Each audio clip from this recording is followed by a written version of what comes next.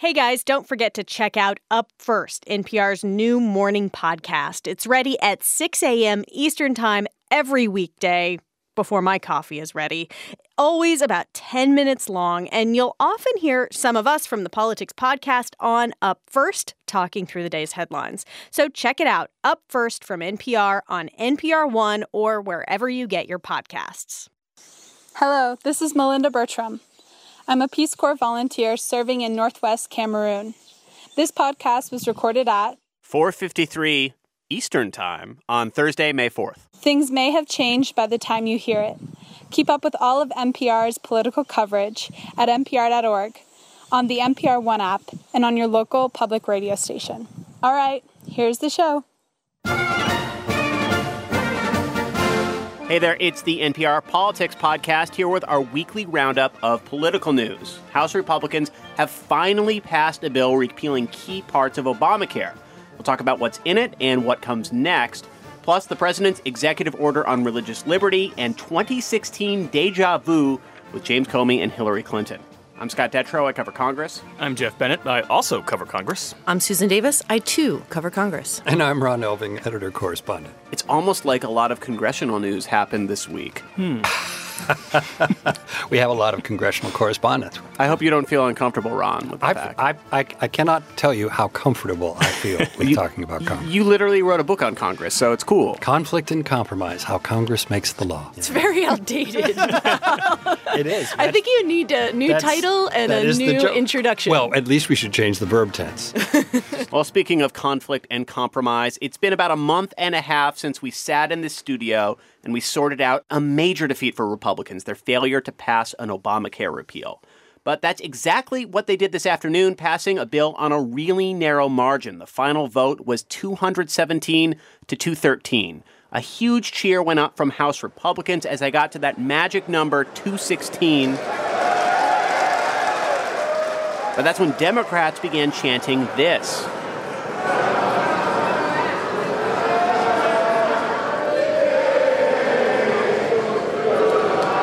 That is, I'm not going to sing it, nah, nah, nah, nah, hey, hey, goodbye. A suggestion the vote would cost Republicans their seats. This vote is a big deal. It's probably the biggest vote we've seen this year in Congress, aside from the Senate confirming Neil Gorsuch. But it was still kind of unusual for President Trump to hold a big celebratory rally in the Rose Garden at the White House with Republican lawmakers. That's the sort of thing you do when your bill is passed and becoming law, not when the House has passed it and has to go to the Senate and then back to the House, etc. But anyway, here's President Trump. We just have developed a bond. This has really brought the Republican Party together. As much as we've come up with a really incredible health care plan, this has brought the Republican Party together. So Trump thinks it's really incredible, but Democrats are warning that they're going to make sure that voters are reminded of this vote over and over and over again over the next year. So let's start with what's different. Jeff, what is different in the actual bill compared to what we were talking about in March? Yeah, so all the momentum we saw this week owed to two big changes. The first was an amendment negotiated largely by Congressman Tom MacArthur. He aligns with moderates, but he worked with House conservatives to work on this amendment that allows states to opt out of the Affordable Care Act's current requirement that insurance companies charge people the same regardless of whether or not they have a pre-existing condition.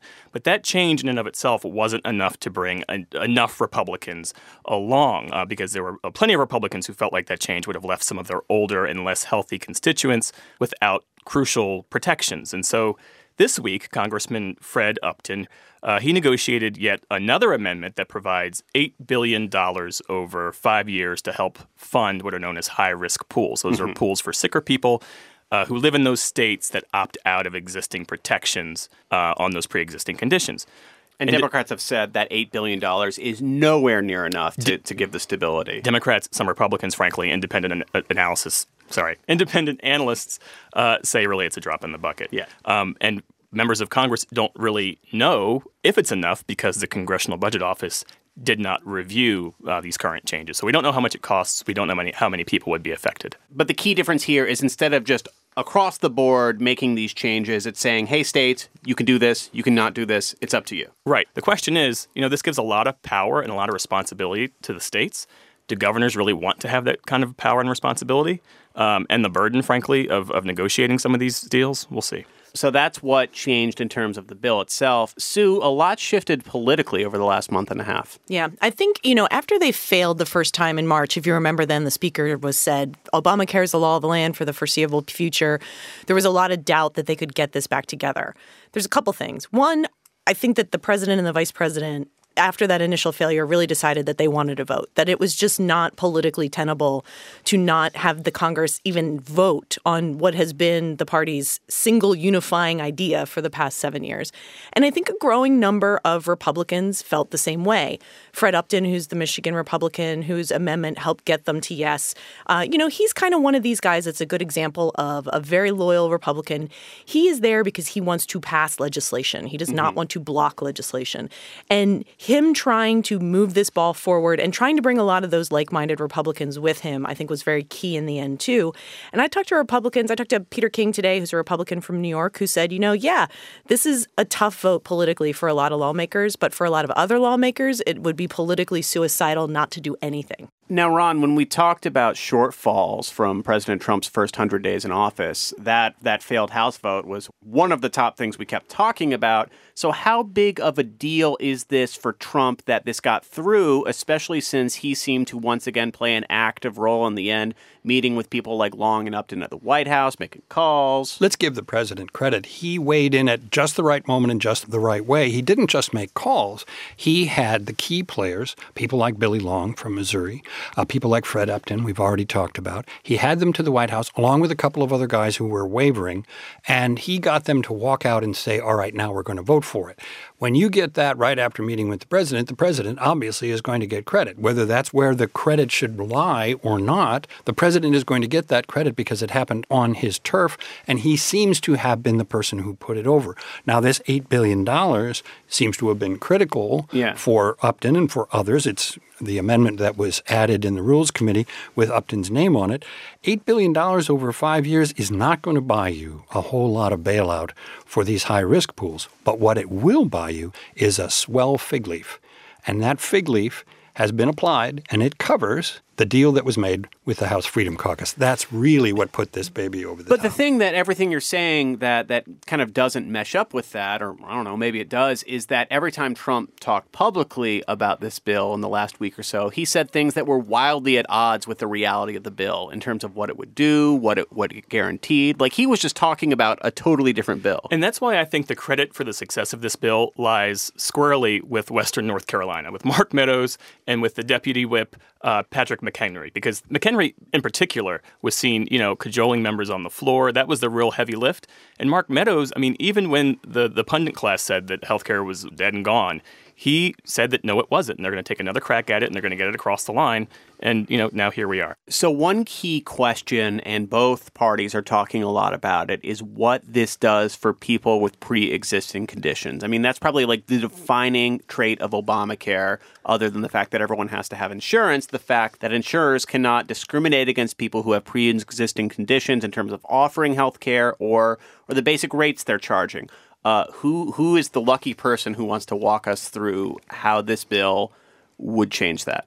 So what the bill does is it creates a new pathway where each individual state could go to the federal government and ask for waivers from two of the Affordable Care Act's existing provisions. One of them affects pre-existing conditions, and one of them affects what are called the 10 essential health benefits. Mm-hmm.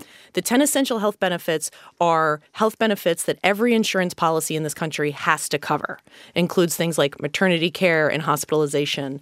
And mental health coverage. Mental health coverage. And this is one of the things that affects all insurance policies. This isn't just the individual market. And the other one says that if you have a pre-existing condition, if you have diabetes, if you're born with cancer, if you need surgery, if anything, no insurance company can deny you coverage. And before the Affordable Care Act, insurance companies could do that, and they did regularly.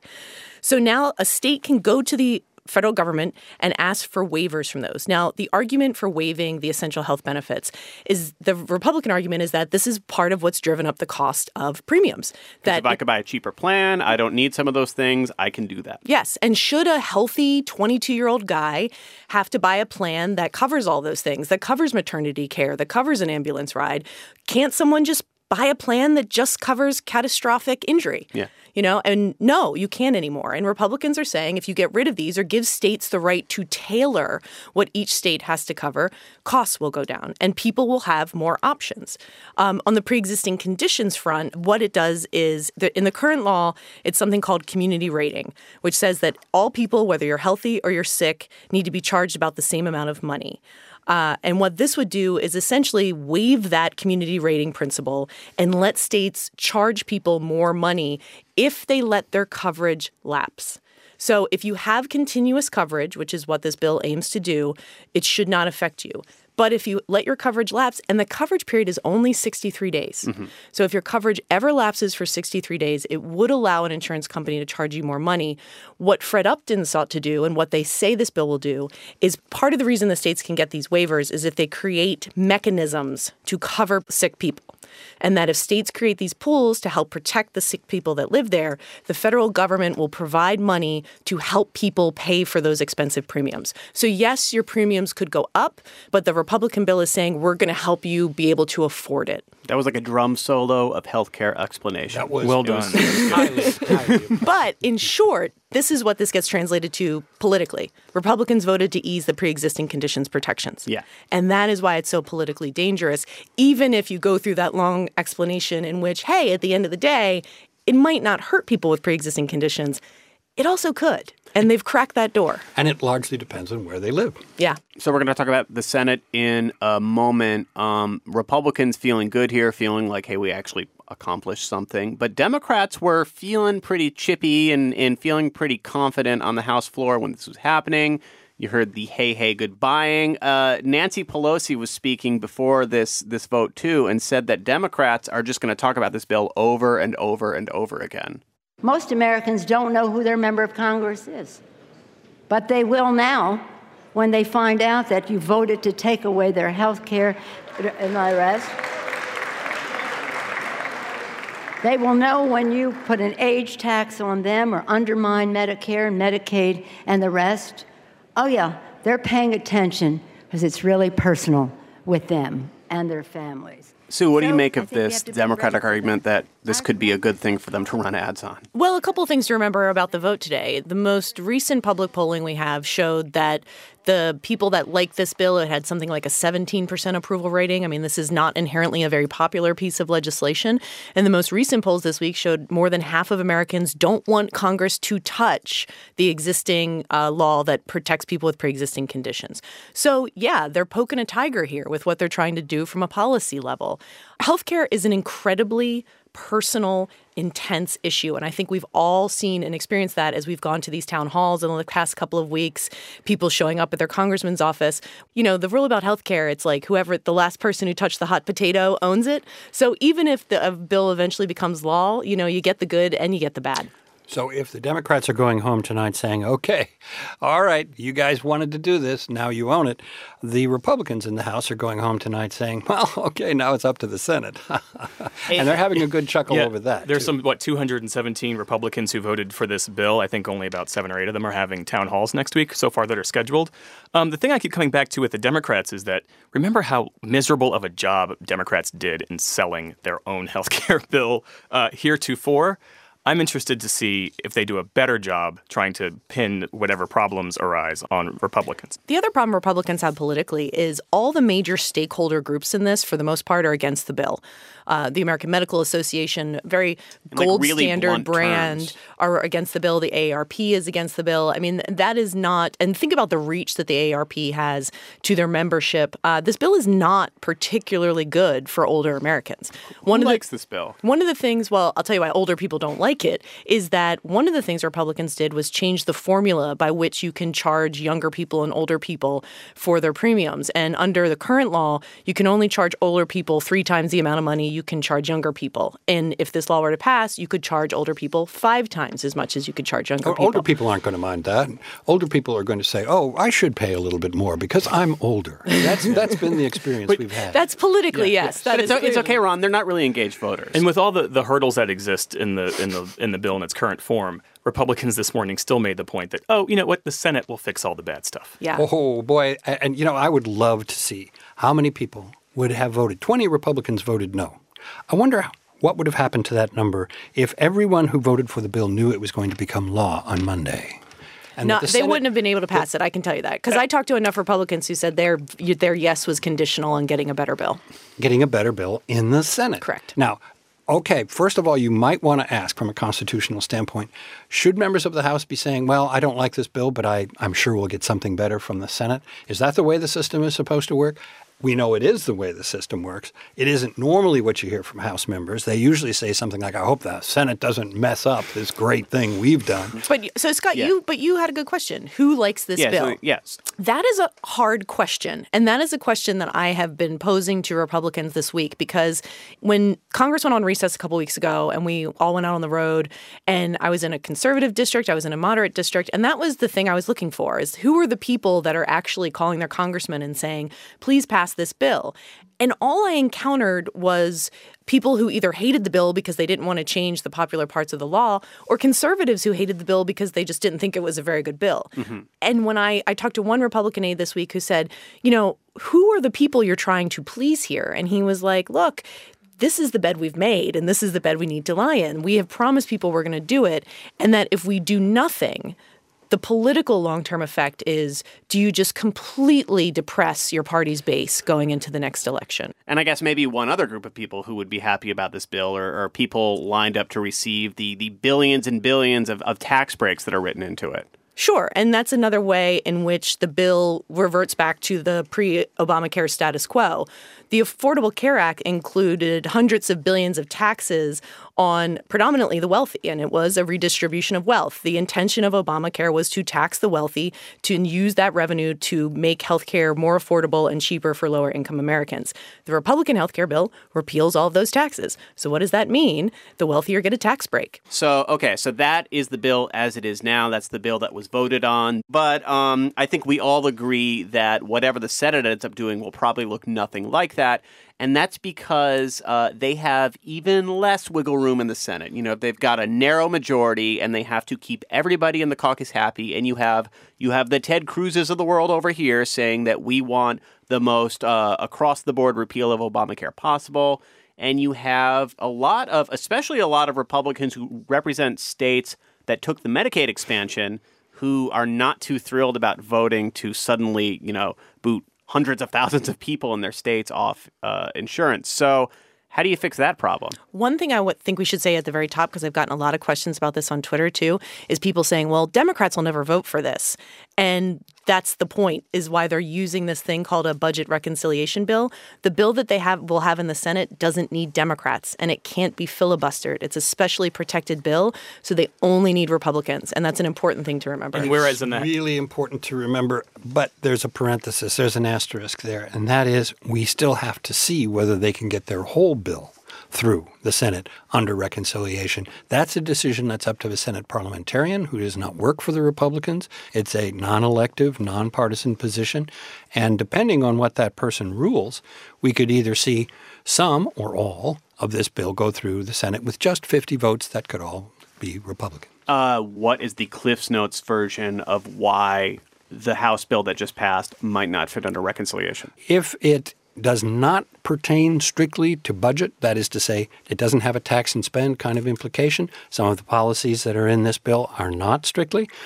That could run afoul of the parliamentarian. The big issue here in the Senate is whereas House Republicans could only have afforded to have lost, 22 votes without Democratic support, mm-hmm. In the Senate, they can only afford to lose 2 Republicans. Yeah. And so, as you said, the conservative wing and the moderate wing of the Republican Party in the Senate at this point are on vastly different pages. But substantively, what they could do, the changes that the Senate could make to this bill, is they could add more money for the pre-existing conditions. They could add more tax credit money for low-income Americans, and they could give sort of a longer runway for the eventual death of Medicaid expansion. One thing that was interesting in terms of what changed this time around compared to before, and we were all talking about this earlier, is the first time the House tried to pass this bill, there was all sorts of Senate criticism. Senators like Rand Paul from Kentucky, Tom Cotton from Arkansas were just railing on this bill, saying it was a bad bill, They had to restart the process. This time around, you did not hear much from the Senate at all. It was like crickets on that side. And they also of the said the process was moving too quickly, which is pretty funny considering how quickly the process moved this week. But, John Thune told reporters this week that, people are coming to the conclusion that it's pretty important at some point we legislate on this. We've got to deliver. And his voice matters because he's part of Republican leadership in the Senate. In other words, the word went forth that we should stop trashing what the House is doing because at some point or another, we're going to have to get involved. We're going to have to clean it up and try to pass something that the country would like better and that we like better, we, the Senate Republicans. We're probably going to have to deal with a lot of pushback from some of our constituents. So let's try to all get on the same page and stop trashing the House Republicans. But is the Senate into doing this? Because it seems like they were talking more about tax reform. They were moving forward with their lives. Yes. Yes, they're very much into doing this, but they're just going to do it a very different way. And already the Senate, after the House passed it, the Senate's attitude and reception was sort of like, well, wasn't that adorable? Now we're going to get to work on this. And Senate Majority Leader Mitch McConnell has already said they won't even start until they get a score from the Congressional Budget Office. They have some parliamentarian reviews to do, as Ron alluded to. But they've already tapped sort of a 12-member working group to say, let's actually come up with a bill that can pass this Senate. And they've kind of just brushed the House bill to the side. That's sort of the shell, the vehicle that they will ultimately use to pass a bill. But the Senate does not look at the House legislation in any way, shape, or form as something they are obligated to take up and pass. So I don't know what the best HGTV show metaphor would be for this particular. Fixer-upper. Okay. Fixer-upper. So this is just like a total rip-out, It's a gut redo. job. Okay. It's a gut job. It's going to end up with a lot of shiplap. A lot of shiplap, yeah. And a pergola in every yard. And I think the one thing that we have not heard a lot about in the House debate, which has been remarkable considering how much impact it has, but we're going to hear a whole lot about in the Senate fight to come, is over what this bill does to Medicaid. Not just about the Medicaid expansion, but also how it's funded.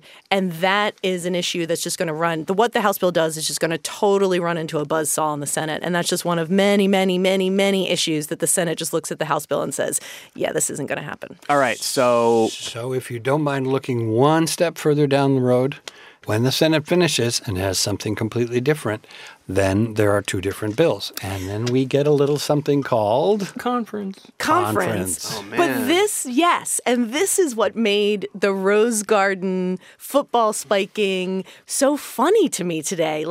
This was like declaring you won the Super Bowl at halftime. It's just, they're not, and I've never seen it. Is it even halftime? though? It's not even halftime. You're right. It's like after the first quarter being like, well, we won this one. But that may explain why they did it, because this may be the one moment they're sure that they can celebrate. Now, they probably will get something down the road. I'm not saying they won't, but they can say for sure right now on May 4th, they have something to celebrate, so they might as well go ahead and do it now. And the majority of Americans who don't follow this as closely as we do, all they'll know is that President Trump had Congress in the Rose Garden, and they were talking about how successful his repeal and replacement of Obamacare was. All right, so let's take a page from that, and right before we go to our first break, say, you know what? Great podcast. Good job, everybody. We're done here. I want to thank everybody. Scott's been just great. Scott, you've done a great job. Sue. All right, we'll be right back with James Comey and a 2016 flashback. We'd like to say a quick thank you and share a message from one of our sponsors, Upside.com, a new way to buy travel. Designed for business travelers, Upside saves money on travel and gives you a free gift card worth hundreds of dollars every trip. Upside is able to do this by bundling your flights and hotel together for one low price, which saves you money so they can give you a free gift card. Upside's perfect for business travel. For more information, visit Upside.com and use code POLITICS. Minimum purchase required. See site for complete details. Support for NPR Politics also comes from ZipRecruiter. When you own a business, if you want to find the perfect hire, you need to post your job on all the top job sites. And now you can. Thanks to ZipRecruiter, you can post to 100-plus job sites with one single click and have the highest chance of finding that perfect candidate. Plus, you can instantly be matched to candidates from over 6 million resumes. Businesses of all sizes have used ZipRecruiter. Try ZipRecruiter for free at ZipRecruiter.com/weeklyroundup.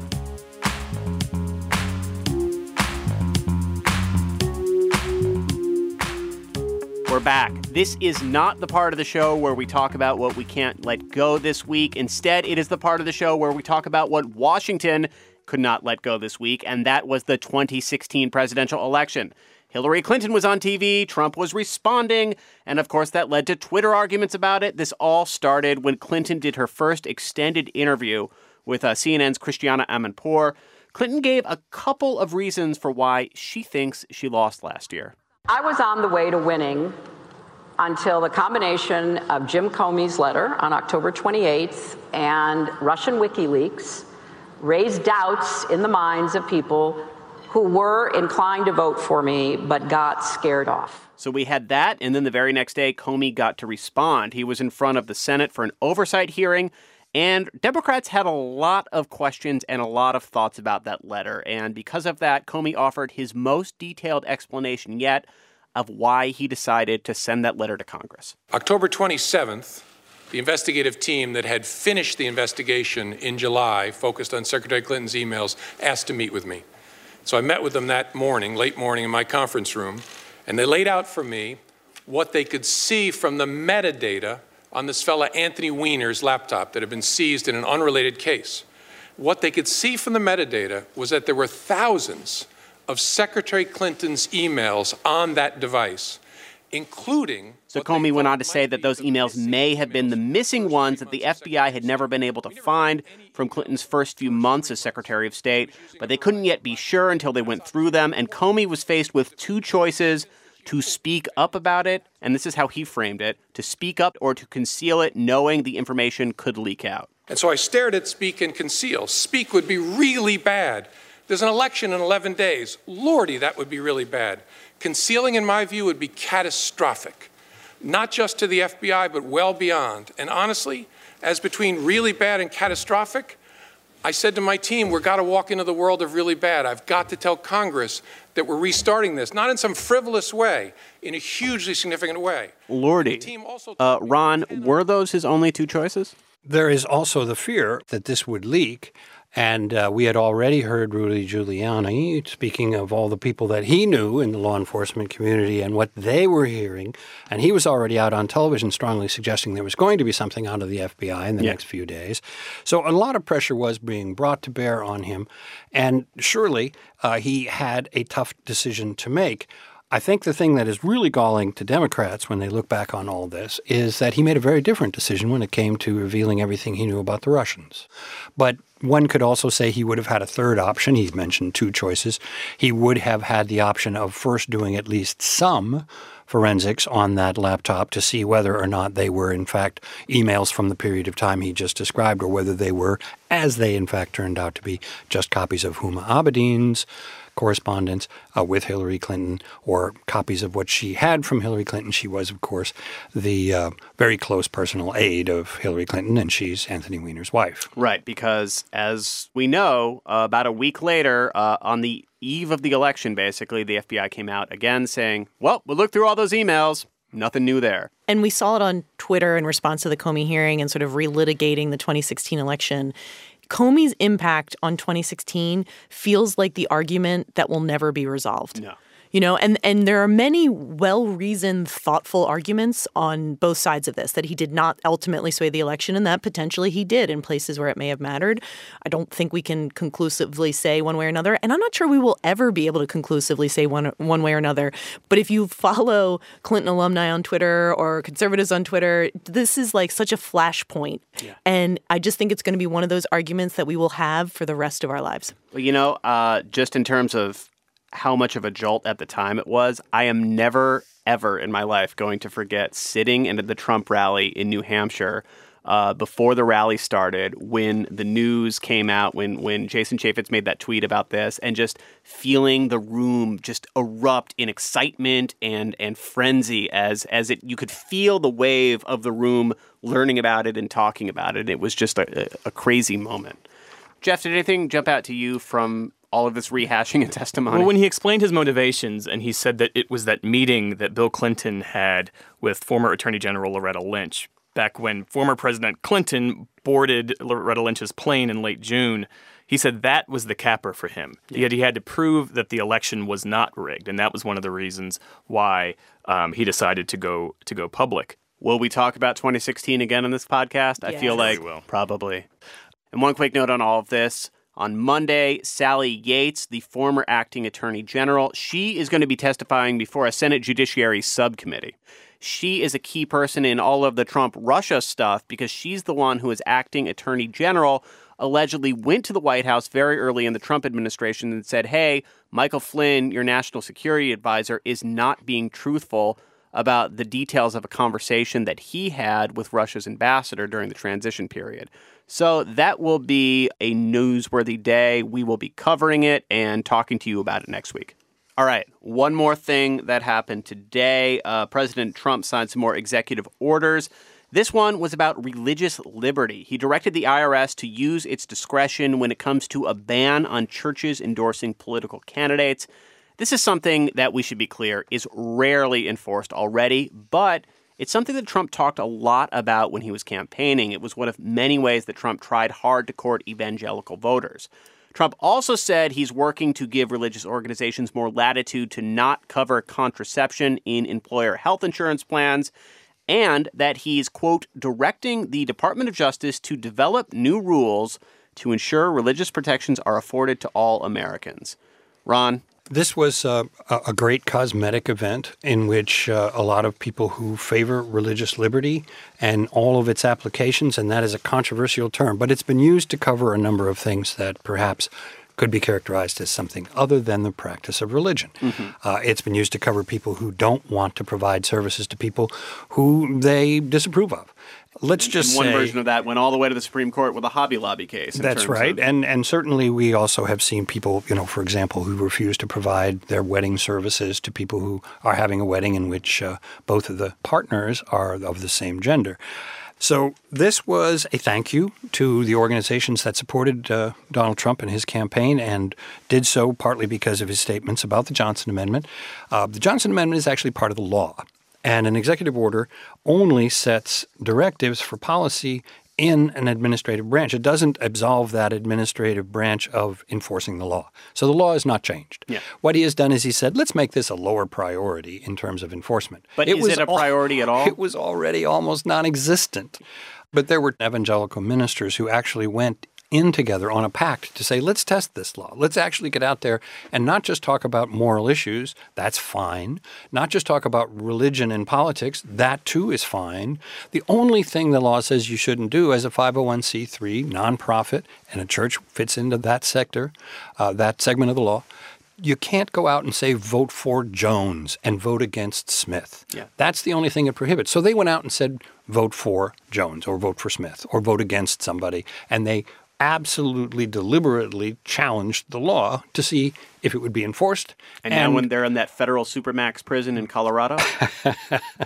No. So watching Donald Trump stand there today with Paula White to his immediate right, I just thought that what he was saying about allowing, pastors to fuse politics into their sermons and everything, I just felt like it was red meat to the establishment evangelical base, because younger diverse evangelicals who are sort of fueling the rise of non-denominational evangelical megachurches across this country don't fit neatly into one partisan political tent.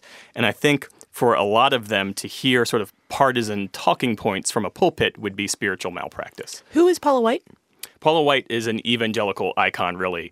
She gave this amazing prayer, actually, at the convention that could have, risen the dead. And it really just felt no one heard it. It didn't make cable TV. But Donald Trump has relied heavily on Paula White, basically to make sort of like an entree to evangelical and Christian audiences. So beyond the substance of these executive orders, I'm interested in the process of it, right? In that for the 8 years of the Obama administration, and arguably for the 8 years of the George W. Bush administration, the rise of the use of executive orders has become sort of an increasingly contentious, debatable point, and whether it's executive overreach and going around the legislative branch. And that was one thing that, especially under the Obama years, that we heard overwhelmingly from conservatives and House Speaker Paul Ryan and Senate Majority Leader Mitch McConnell in particular. And I wonder at what point, and maybe this is just, it's not bad when it's your side doing them, that Republicans maybe start to bristle at Trump's enthusiastic use of executive orders. And I think that they gave him a pass on his executive orders that were reversing President Obama executive orders. That was sort of a zero-sum game. But if he continues at this pace, the people that see this more as a constitutional issue, if it may start to create a little pushback. I think they would find it distasteful for him to continue at this pace, and it would be distasteful for him to continue to broaden it out into more and more categories. As you say, as long as he's reversing things they opposed at the time Obama did them, it's fine. And as long as they're doing things that serve the interests and the viewpoint of their own constituency base, such as this one, they're not going to have a problem with it. But if he starts to get frustrated, as Obama did, with Congress's refusal to pursue his agenda, which thus far we aren't seeing, then I suspect they would push back much more actively. All right. Well, we are going to take one more quick break. We'll be back with listener mail and Can't Let It Go. Support for this podcast and the following message come from Rocket Mortgage by Quicken Loans. When it comes to the big decision of choosing a mortgage lender, it's important to work with someone you can trust who has your best interests in mind. With Rocket Mortgage, you'll get a transparent online process that gives you the confidence you need to make an informed decision. Skip the bank, skip the waiting, and go completely online at quickenloans.com/NPRpolitics.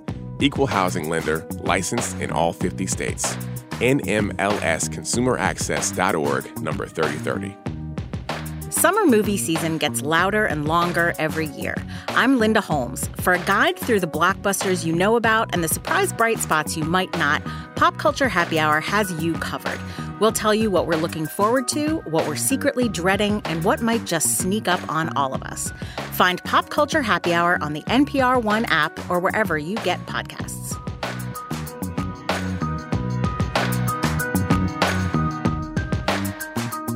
All right, we are back. It's time for listener mail. And since we're all Congress people here, we're going to do a couple questions all about Congress. Thanks, as always, for writing us with your questions. You can send them to nprpolitics@npr.org.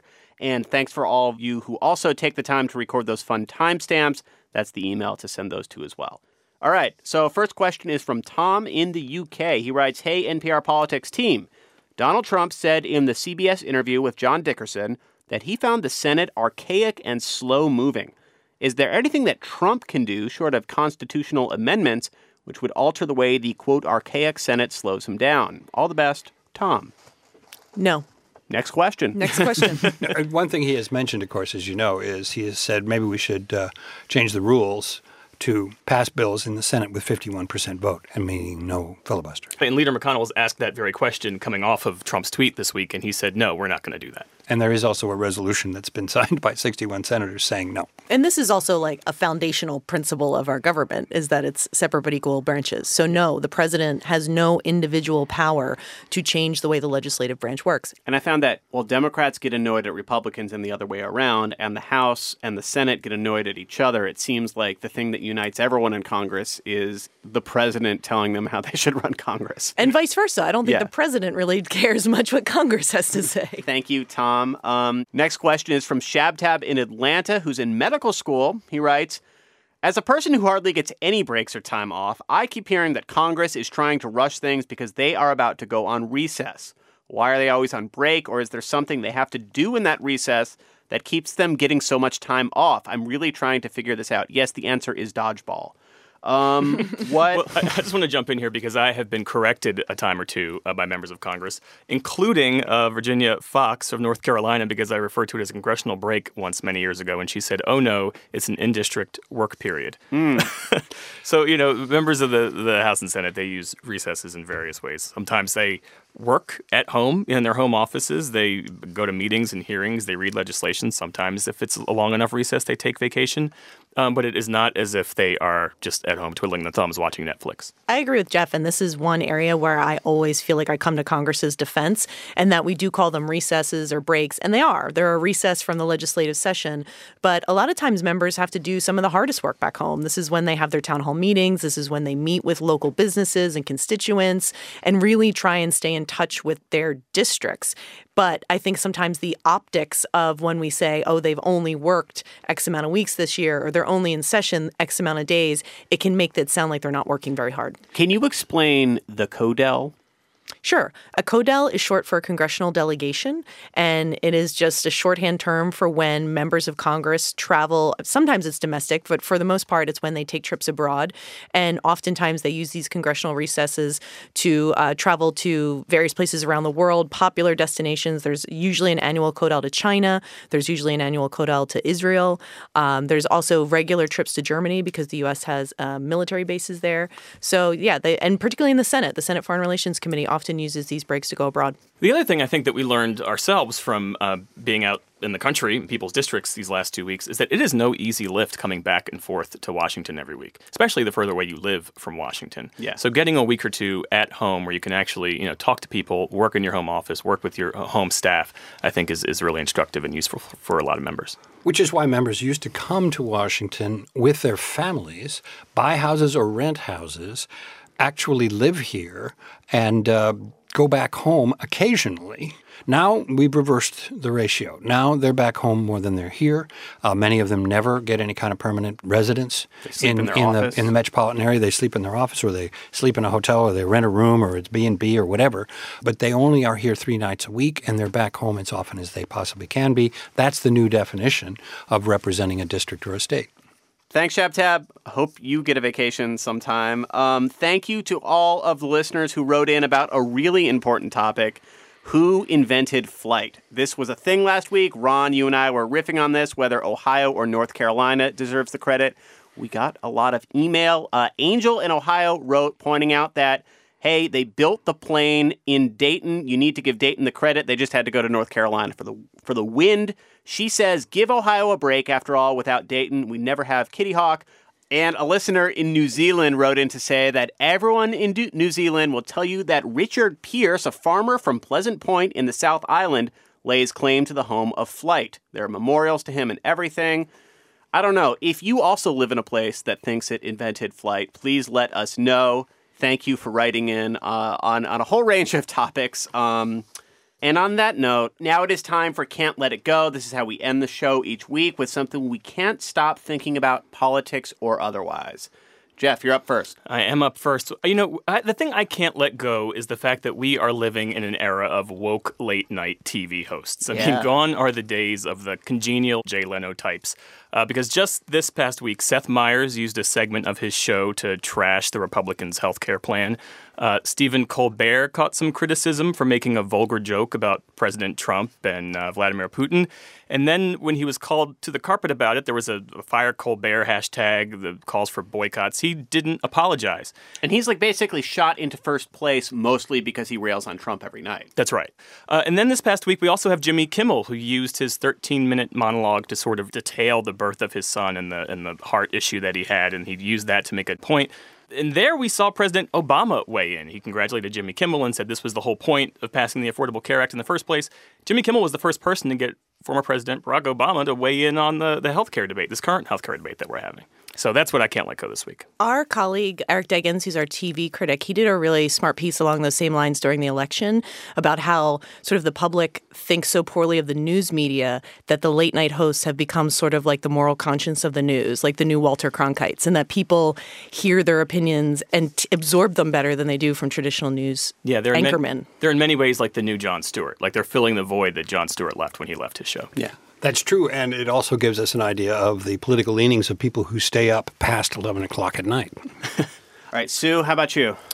So as the only lady in the podcast today, I feel like my Can't Let It Go is particularly appropriate because it's about the Girl Scouts. Okay. And I, full disclosure, was a Girl Scout. And I recall being a Girl Scout very fondly. And so I saw a story on NPR.org this week that I just can't let it go because I keep thinking about it.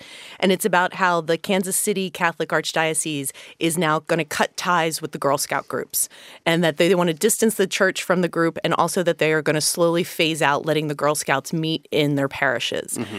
And as someone who went to Catholic school and went to my Girl Scout meetings in my Catholic church basement, the idea that to me, it just seemed like one of those cultural things about just how everything is politicized and polarized these days.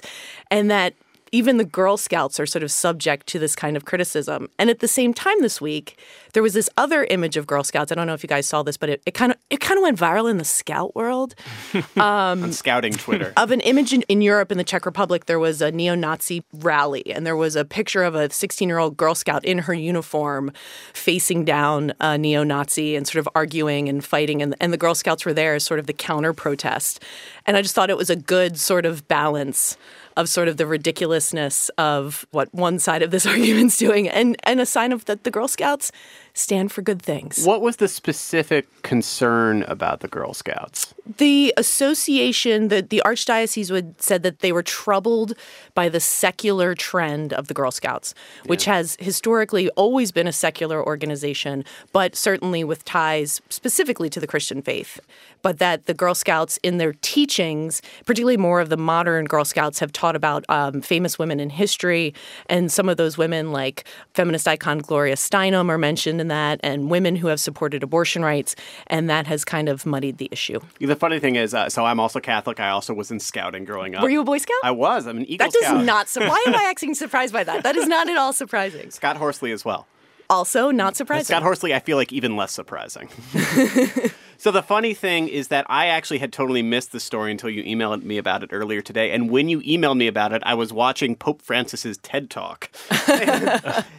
Just like that clash got me thinking that I think part of the appeal that he's had in kind of reaching out into like the political world, in terms of the secular world, all over the place, is not that he's changing positions on things like that, but that he just kind of focuses on big picture things. Yeah, the big picture stuff.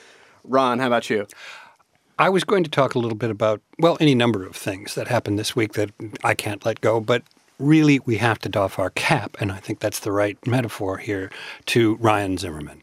He has just been named the National League Player of the Month for April. That is something, of course, that somebody wins every month. But he has had a phenomenal April. He is batting .426 at this point. He has had 10 double-hit or at least two-hit games in a row. He's on fire. Just this very day, as before we started to record this podcast, I'm told, of course I was not watching the game, but I was told that he got another hit, which makes it his 11th game in a row of getting a hit. I realize that's this is the Nationals' first baseman. The Nationals, the Washington Nationals, although it's not just because it's the Washington Nationals, Scott. It's you just admire his work. I admire his work at his advanced age. He will be 33 in September. Now, wait, is he only 33? He is only 33. People think of he's him as so old because he debuted with the Nats way back in 2005, the first year they were in Washington, D.C. But the point here is that he's an inspiration to older fellas who play a younger man's sport. Oh my God, everywhere. I'm now like the age of the old over-the-hill baseball player. I do think we should all doff our caps, as I said, to achievement by senior citizens.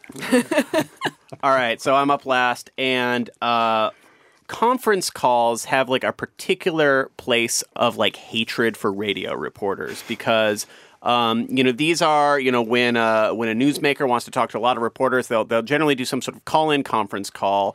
And the vast majority of the reporters on the call could care less what they sound like because they're print reporters, they're taking notes, they're often breathing loudly into their phones. And the few and far between radio reporters are desperately hoping for audio quality just good enough that you can use it in a radio story. And it never happens. But this week, Mick Mulvaney, the budget director at the White House, had the conference call from hell. It just totally descended into anarchy, and it's the most amazing thing I've ever heard. So the problem was that they had issues with muting, and when it came time for the questions, everybody's phone line was open, and it was like a reply all-calypse but on a conference call. So let's just listen to the first part of when it really goes downhill. All right, let's try this. Who would like to ask a question? This is going to be a disaster. This is going to be a disaster because somebody put the call on Go mute. ahead. Yes, you were first. Please identify yourself. We'll do one or two of these. The music is playing. Doug Obey with Inside EPA. I just wanted to ask, you mentioned that the Democrats didn't get renewable energy subsidies. Which subsidies are we talking about here? They had asked for new subsidies. The music is the perfect bed for renewables, and we... Hello? It gets like worse. Hello? I'm sorry, I thought I answered the question. Your audio just died. All right, well, then I'll try and answer it one more time, and clearly we're having a lot of background noise here. So they had asked for... So this continues, and then the song changes, which kicks it into a whole higher gear. You're breaking up. Hello? And then someone yells. Real stellar control of the White House. I don't even know. I've listened to this 10 times. I have no idea what that person screams. It sounded like this is unbelievable to me. Anyway, just fade to black. I like the little Telstar beep, too. That's very useful on your track. That's like a humanizing moment to me because who among us has not been on a conference call where you wanted to yell, "This is unbelievable!" That is a wrap for today. We'll be back in your feed next week. You can find us on all the things, Facebook, Twitter, Instagram, at NPR Politics. And we didn't have much time to talk about it here today, but the French presidential election is Sunday. If far-right candidate Marine Le Pen wins, it'll be a major upset. She's down in the polls by double digits, so keep up with NPR over the weekend for any surprises. Make sure you check out Up First. That's NPR's daily news podcast. It'll be posted first thing Monday morning. I'm Scott Detrow. I cover Congress. I'm Jeff Bennett. I also cover Congress. I'm Susan Davis. I, too, cover Congress. And I'm Ron Elving, providing a little variety editor-correspondent. Thank you for listening to the NPR Politics Podcast.